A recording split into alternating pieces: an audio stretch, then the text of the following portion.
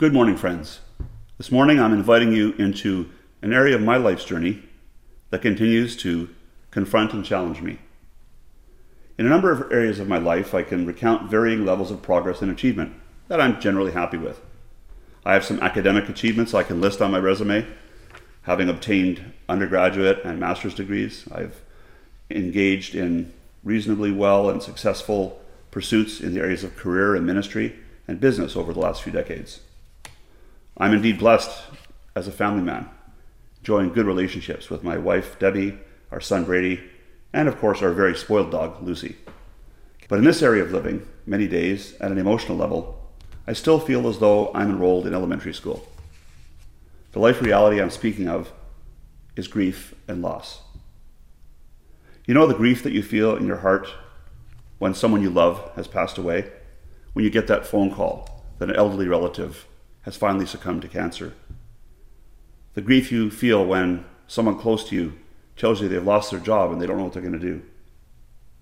Or it could be the loss that you feel in that bottomless pit of your stomach when a relationship has been broken. When someone who was close to you is no longer close, either due to their fault or your own, or both. Or maybe you applied for a job or you sought to complete a project and in your estimation, it failed and fell flat. Maybe you've reached out to people and they haven't responded. Relationships have been empty or gone sour. Maybe an ideal you've worked for years wasn't fulfilled. Maybe a test you took, you failed. Maybe a promotion you felt you deserved at work, you were passed over on. But the grief and the loss could be anything from something in daily life to something very significant, like the loss of a loved one, the loss of an ideal, the grief of a profound disappointment. You see, the phrases grief and loss are some of the terms that we coin in our attempt to speak of the impact of suffering in our lives and in our world more broadly. The famous scholar C.S. Lewis, in his book A Grief Observed, faced grief head on, and he tells of the story. He faced grief head on when he lost the love of his life to cancer very shortly after they were married. It shook him to the very core of his being, and his soul, and his faith. And in the book, he remarks, "The death of a beloved is an amputation. The same leg is cut off time after time." To be honest with you, my journey has been one of looking what feels like the monster of grief, loss, and suffering in the eye fairly often. More often than I would like to frankly admit, this has been my reality. Today we're going to look at the life of someone who graduated from the school of incredible grief and profound loss with doctoral honors, so to speak. He faced them often and intensely, and always in relationships with those that he loved the very most. He is the role model in grappling with this painful part of life, and I commend him to you for your consideration this morning. And his name is Jesus, Jesus Christ of Nazareth. We're going to be looking at how he faced grief and loss through the lens of two accounts recorded in the Gospels of Mark and Luke. In one account, we're going to watch him relate to his closest friends and disciples, the people he spent almost every waking hour with, the ones that he chose to trust and to lean on in every time of need or importance to him. In the other account, we witness him stare the evil of grief and loss and betrayal in the eye as he sacrifices his very life for those he loved most dearly. We're going to witness him grapple with God himself. We're going to move back and forth between these two accounts contained in Mark chapters 14 and 15 and Luke 23 throughout our time together in order to explore these truths. As we examine Jesus' approach to grief and loss, I contend that we will discover the following big idea, the central theme of my comments this morning, and that is this: experiencing the deep sadness of grief and the profound sorrow of loss are not optional nor elective in our life experience. Their disruption in our lives is a certainty. What is up for grabs, however, is how our hearts answer the question, what do I do with God in the middle of this. Friends, this morning, the first reality that we're going to discover in these accounts is this: that in the relationships that matter most to us, the very real pain of grief and loss will invite us to face disappointment and cause us to live with a wounded heart. Mark 14, 37 through 41, and then a verse in Mark 15, we see that Jesus encounters deep loss and disappointment in his relationships with the disciples. Then he returned to his disciples and found them sleeping. "Simon," he says, "Peter, are you asleep? Couldn't you keep watch for 1 hour? Watch and pray, so that you'll not fall into temptation. The spirit is willing, but the flesh is weak." Once more he went away and he prayed the same thing. When he came back, he found them again sleeping because their eyes were heavy. They did not know what to say to him. Returning yet a third time, he said to them, "Are you still sleeping and resting? Enough! The hour has come. Look, the Son of Man is to be delivered into the hands of sinners." Do you get the picture? These are the people closest to him he loved the most. He surrounded himself with them day and night. And this was the most traumatic event of his life, facing crucifixion for people he loved. A man who had done nothing wrong. And he simply needed time alone to meditate and talk to his Heavenly Father. He was literally in his hour of greatest vulnerability, and an hour in which he needed his friends to be close to him more than any other. And during that very most important time of his life, they failed him not once, not twice, but 3 times. Look at the phrase, "enough." In the vernacular, if we were to say it today, we'd say, "I'm fed up. I've had it with you." Enough. The disappointment was obviously real for Jesus. Think of a time when those you have relied on the most, entrusted the most, failed you deeply. It could be parents, maybe something in your childhood, where your mom or dad or grandparent or uncle or aunt harmed you. Maybe abuse, maybe neglect. It could be a spouse that left you, betrayed you, wasn't present when you needed them the most. It could be a close friend who you thought would be there in your hour of need and seemed indifferent perhaps. Or maybe one of these people was taken by death very unexpectedly. Think for a moment and feel with me for a moment. What did you feel in your gut at that moment? Stay there with that thought.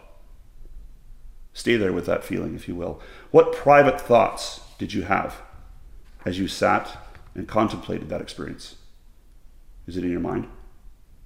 Is that person's face filling your thoughts? Is that painful experience close to the surface? Now notice what's going on inside your soul right now. Take a moment. You see, I'm going to invite you in my life to understand how this impacted me. I'm going to invite you on a brief journey back in time for over 40 years ago to the years in and around 1977. At age 12, I'm living alone with my parents in the city of Montreal. I'm probably in grade 7, and my 2 older brothers, because I'm the youngest of 3, have by at this point moved out of the house. I'm alone by myself with my mom and dad. My mom had lived a life battling severe mental illness. Hospitalizations because of nervous breakdowns, suicide attempts were a regular feature of my childhood, adolescent, and teenage years. I remember one such instance on a weekend evening. It was a Friday or Saturday night. And my mom was home, but she was heavily sedated after having come out of the hospital, almost to the point where she was unconscious. And my father was away as well. He was not home. I didn't know where he was or when he'd get home.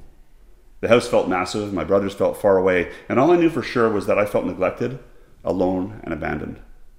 It seemed like nobody cared about how I felt about being left to figure things out by myself. I couldn't wake my mother, and I didn't know when my dad would get home. It was tough. I felt a sense of aloneness and neglect and isolation. Fast forward with me a few more years to the time when I'm 15, and 3 more years have gone by, and I am now a lost, mixed up, and hurting teenager. I'm attempting to find solace in the party scene, and I'm flirting with trouble and drugs. feeling alone, and again, the anger has deepened. Those memories of the 12-year-old boy haven't vanished away. No one has fixed them and put a Band-Aid on them to make them all better. They carry with me. I'm angry and I'm confused at 15. I see my friends grasping at a party life, getting high, getting drunk, to somehow distract themselves, perhaps, from difficult realities. I was a very lost young man at 15 years of age. I was on the cusp of getting involved in criminal activity. I didn't go there, but it wouldn't have taken much longer had my story not changed. But I was profoundly alone and profoundly angry and profoundly broken. I'm going to pause that story now, and you're going to hear more about that later. But now let's look together at Mark 15, and where we see that Jesus encounters deep loss and disappointment, not only in his relationship with others, as we just saw, how his closest friends let him down, but now he's encountering deep loss and disappointment in his relationship with God, his Heavenly Father. As Mark recounts the horrific crucifixion of Christ, this cruel torture and suffering is described. The crucifixion of Jesus is described as he's hanging, nailed to the cross, suffering in crushing physical, emotional, and spiritual agony. That Jesus encountered the darkest and most crushing loss of his life as a man on that day. The experience of being utterly cut off from his relationship, not only with his friends, because in the crucifixion account, we see everyone abandoning him, but now something much more troubling for Jesus is happening in Mark 15:34. Jesus had already gone through in his earthly ministry, his closest friends failing him 3 times. Remember, we talked about that. And others spectated at the cross and did not attend to him. But now in 15:34 of Mark, we hear this. Jesus cried out in a loud voice, "Eloi, Eloi, lama sabachthani," which means, my God, why have you forsaken me?" It's believed by most scholars that Jesus was reciting part of the King David's cry in Psalm 22:1, where he wails, my God, why have you forsaken me? Why are you so far from saving me, so far from my cries of anguish?" He echoes David's prayer. As a child, Jesus would have learned the Psalms, and he would have learned the scriptures, and this would have probably come to his mind. This is the cry of Jesus' very soul.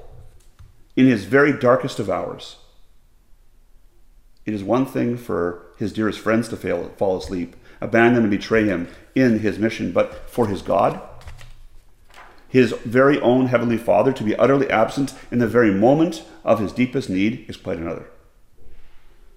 At one time or another, I would submit we have all uttered this cry. My God, why have you forsaken me? Why are you so far from saving me, so far from the cries of my groaning and my anguish? And if you have not yet uttered that cry, I submit that you will yet do so one day. And that was the 12-year-old angry boy, huddled around the television set in the basement of our home, wondering when Mom would awake and when Dad would come home and when I'd see my brothers again. And if anybody even knew that I was in that home, feeling alone and neglected and abandoned, or even cared. But as if it wasn't just my disappointment with my family or my sadness of their absence. I remember now that I was profoundly angry at God. And I remember thinking to myself, God, if you exist, show up. Because I don't think you do. Because I'm not feeling you right now. I didn't pray much at that age. I didn't go to Sunday school in those days. I wasn't raised in the church. But I occasionally flirted with the existence of a divine being, of God himself in my mind and heart. But in those moments, I didn't feel him. And I remember having a prayer to him. God, if you're here, please show me somehow. And in those moments, on that particular evening, I felt mostly alone. So grief can be a feature of our relationships with others and our relationship with God. But then God was good to me. At age 15, as I was living that partying scene and as I was feeling lost and discouraged in my relationships with my friends, my dad and I developed a close and vital relationship as a father and son. He reached out to me in ways I'll tell you about in a few moments, with kindness and generosity, with closeness and love. He brought me close to him. And my dad and I had 2 spectacular years of fellowship together, despite my mom's continuing battle with mental illness. He and I had good conversations and extended periods of time together that were like no other in my relationship with him. 2 wonderful years. And then God, for reasons I still don't understand, took him away from me 2 years later at age 17. And I still don't know why that happened to this day. I still don't have all the details. I've never been given a memo to lay it all out, but it did happen. And so that brings me to my second point today, and that is that our soul bears real wounds caused by carrying grief and loss. How we respond to those wounds is key to experiencing true healing. All of us are going to have wounds. Having wounds is not optional if you live in this world. Jesus said, in this world you will have tribulation. But how we respond to those wounds, how we respond to that damage in our life is our key to healing. Luke 23 talks about it. The people stood watching, and the rulers even sneered at him. They said, save yourself if he's God's Messiah, the chosen one. The soldiers also came up and they mocked him. They gave him wine vinegar and said, if you are the king of the Jews, save yourself. There was written above him a notice that said, this is the king of the Jews. One of the criminals who hung there hurled insults at him. Aren't you the Messiah? Save yourself and us. But the other criminal rebuked him. Don't you fear God, he said, since you are under the same sentence? We are punished justly, for we are getting what we deserve for our deeds. But this man has done nothing wrong. Then he said, Jesus, remember me when you come into your kingdom. Jesus answered, today, truly, you will be with me in paradise. Hear his words. Truly, I tell you, today, you'll be with me in paradise. In this account, we see that Jesus has a load of great reasons to be angry, to be hurt, to be sad, to be detached from all those around him. He was suffering immensely in every way, physically, emotionally, psychologically, yet somehow he was able to rise above all this through divine power. He endured the mocking, the sneering, the abuse. In the middle of it all, he heard the cry of the thief hung on the cross right next to him. In verse 42 and 43, we see purpose emerge from pain. The one thief is the picture of abject surrender and brokenness in the presence of the crucified one. And Jesus stretches his arms open wide with grace, gentleness, and love. Friends, my Lord has been kind and merciful enough to me. He's been kind and merciful enough to me in my life to provide some powerful encounters where he helped me to turn my pain into a divine purpose in ways that I could not have orchestrated or possibly controlled. One of those was my relationship with my father-in-law, Jerry. Debbie's dad, Jerry, and I became very close. At the loss of my own dad at age 17, I suppose I was subconsciously looking for another father figure, an older man who could guide me, comfort me, give me wisdom and stability. And he and I had great conversations. We had a great connection. And over the years, I began to allow myself to become closer to him and to believe that I could be receiving the blessing of a father once again. And he started facing a journey of cancer in 2001 when his prostate was affected. And then a number of years later, dementia set in for a year or so. For about a year or so, starting in 2017, he was battling painful bone cancer. The prostate cancer had developed, it had advanced, and he was diagnosed as having bone cancer. And for those of you who don't know bone cancer, it's been said that it is the most painful of all kinds of cancer. He was battling a painful disease, and I witnessed his incredible suffering close up. I have never in my life seen pain like that in my life ever before, and trust me, I've seen a lot. I've been a pastor for 10 years. I worked in Tanzania seeing unimaginable mutilations and the results of them. I sat by bedsides and heard testimonies of people who have been murdered or who have witnessed murder, who have been tortured. As a pastor, I saw many people suffer, but the pain that Jerry went through was something new to me. It was hard to see someone I loved so much go through such agony. He was on fentanyl, and it wasn't strong enough. He was on a patch 24 hours a day. He would groan literally in agony on his bed. And I felt so powerless and so helpless to fix it and make it better. And then in March of 2017, as I was watching him go through this suffering, he was hospitalized. And I flew into Winnipeg to visit him, and I arrived at the airport, and for some time I'd been worried about his spiritual state. I'd been concerned about his spiritual well-being, and I've been asking God, Lord, help me talk to Jerry about you and your love for him. And he had talked about fear of death from time to time, and He talked about not knowing what was going to happen, and I could tell he felt vulnerable around the concept of facing death. He knew it was inevitable. He'd been given only a number of months to live. And I had been praying for an opportunity to talk to him about heaven and about God and about where his soul was at. And the opportunity didn't come, but as I got off the airplane and I took a taxi to the airport and I arrived at the hospital, as I entered literally the entry to his hospital room, as I physically put my first foot in that hospital room on that day in March of 2017, the Spirit of God prompted me. And he said, Peter, this is the time. Now. Not tonight, not tomorrow, but now. I seldom feel that clearly directed by the Holy Spirit, but I felt it that way. And he said, talk to him about me and Jesus. And so I said, okay, in my spirit, I won't fight with the Holy Spirit. I won't fight with God. And so he then suffered another year. But on that night, that day that I was with him, I said, Dad, do you want to talk to God? Do you know that tonight, if you were to invite him into your heart, you'd be in heaven with him forever? If you were to confess your sins and ask him to take you into him and be his child, that he would do that. And you'd have no fear of death. You'd have absolute certainty that you'd be with him if you call on the name of Jesus for salvation. And he said, yes, I'd like to do that. And he grabbed my hand and I grabbed his. And I began to weep and he began to weep, and Debbie and Brady were there and the Holy Spirit was in that room, and he transferred from the kingdom of darkness into the kingdom of light before my very eyes. A transformation from pain to life was happening. Which brings me to my third and final point. The Lord's loving arms of healing and forgiveness are open wide to receive and bless us as we offer ourselves in abject surrender to his claim on our entire lives. Mark 14 and Luke 23. Going a little further, he fell to the ground and prayed that if possible, the hour might pass from him. Abba, Father, he said, everything is possible for you. Take this cup from me, yet not what I will, but what you will be done.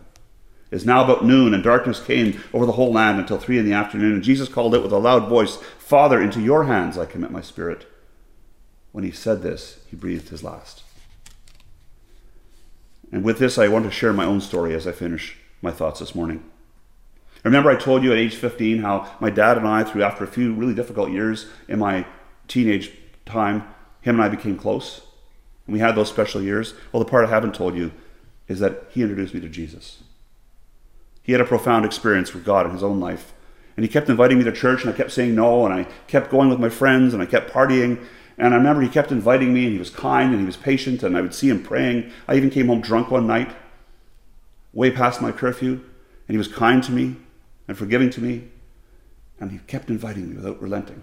And finally one night I went to a Sunday evening service with him, and I remember saying, I will not go forward, I will not respond to any kind of manipulation or altar call, and I'm just going this to humor my dad. And as the service ended, the pastor asked people to come forward and give their lives to Christ, and I said no, and then I felt as though someone physically pulled me out of my chair and propelled me to the front of that church. I now know that was the Holy Spirit. And I knelt in the presence of God the Father and of my Father, and invited Jesus into my heart for the very first time at age 15. He gave me the biggest gift any father could give a son, and that was Jesus. My life has never been the same ever since. He transformed pain into victory. As C.S. Lewis traversed his journey of grief and loss, he reflected on how God showed up for him. God has not been trying to experiment on my faith or love in order to find out their quality. He already knew it already. It was I who didn't.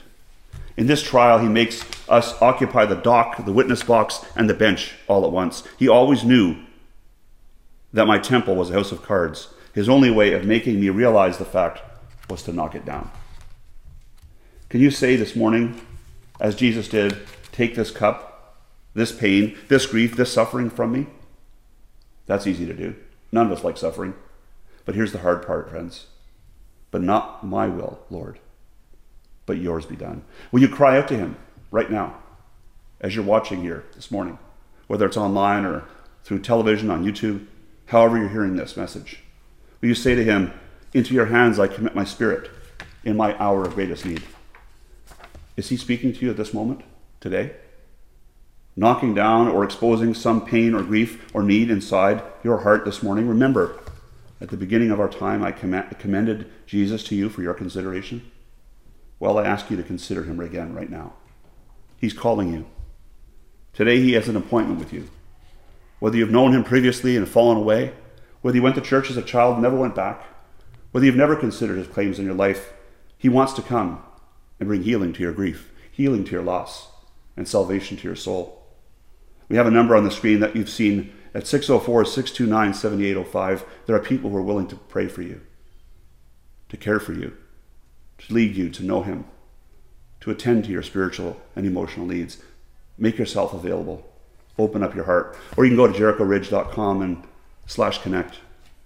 You see, experiencing the deep sadness of grief and the profound sorrow of loss are not optional nor elective in our life experience. This disruption in our lives is a certainty. What is up for grabs, however, is how our hearts will answer the question, what do I do with God in the middle of this? So as we close, friends, again I ask you, what will you do with God today as you reflect on the grief and loss in your life? And I'll close with Isaiah, chapter 53, which foretold the Messiah. And it talks about what Jesus did for us, what he did for you this morning. Isaiah 53, he says, I was despised and rejected by mankind, a man of suffering and familiar with pain. Are you familiar with pain and suffering? I'm sure you are. Like one from whom people hid their faces, he was despised, and we held him in low esteem. Surely he took upon our pain and bore our suffering. Yet we considered him punished by God, stricken by him and afflicted. But he was pierced for our transgressions. He was crushed for our iniquities. The punishment that brought us peace was on him. And friends, today, this morning, right now, I promise you, by his wounds you can be healed. Whether that's from emotional brokenness, whether that's through pain of losing a loved one, whether that's through a financial loss, a marital situation, or an emptiness of soul that's never met with Jesus, he can provide healing today. He can provide trust. He can provide faith. And so if you'd like Jesus to enter your heart today, perhaps for the first time, or maybe even away from him for a long time, not knowing where he was, or if he was, in the middle of your grief and loss, would you pray with me? Let's pray together. Heavenly Father, today I come to you in the name of Jesus. I realize that he was sent by you to die for my sins. I can't save myself. I can't fix my own grief and my own loss, Lord. It's too much. I'm broken. I'm not enough without him. And so I need you. And so come into my heart, cleanse me from my sins, and bring me close to you so that I will become your child. Forgive me and change me and save me, Lord Jesus, I pray. Amen. Thank you very much, friends.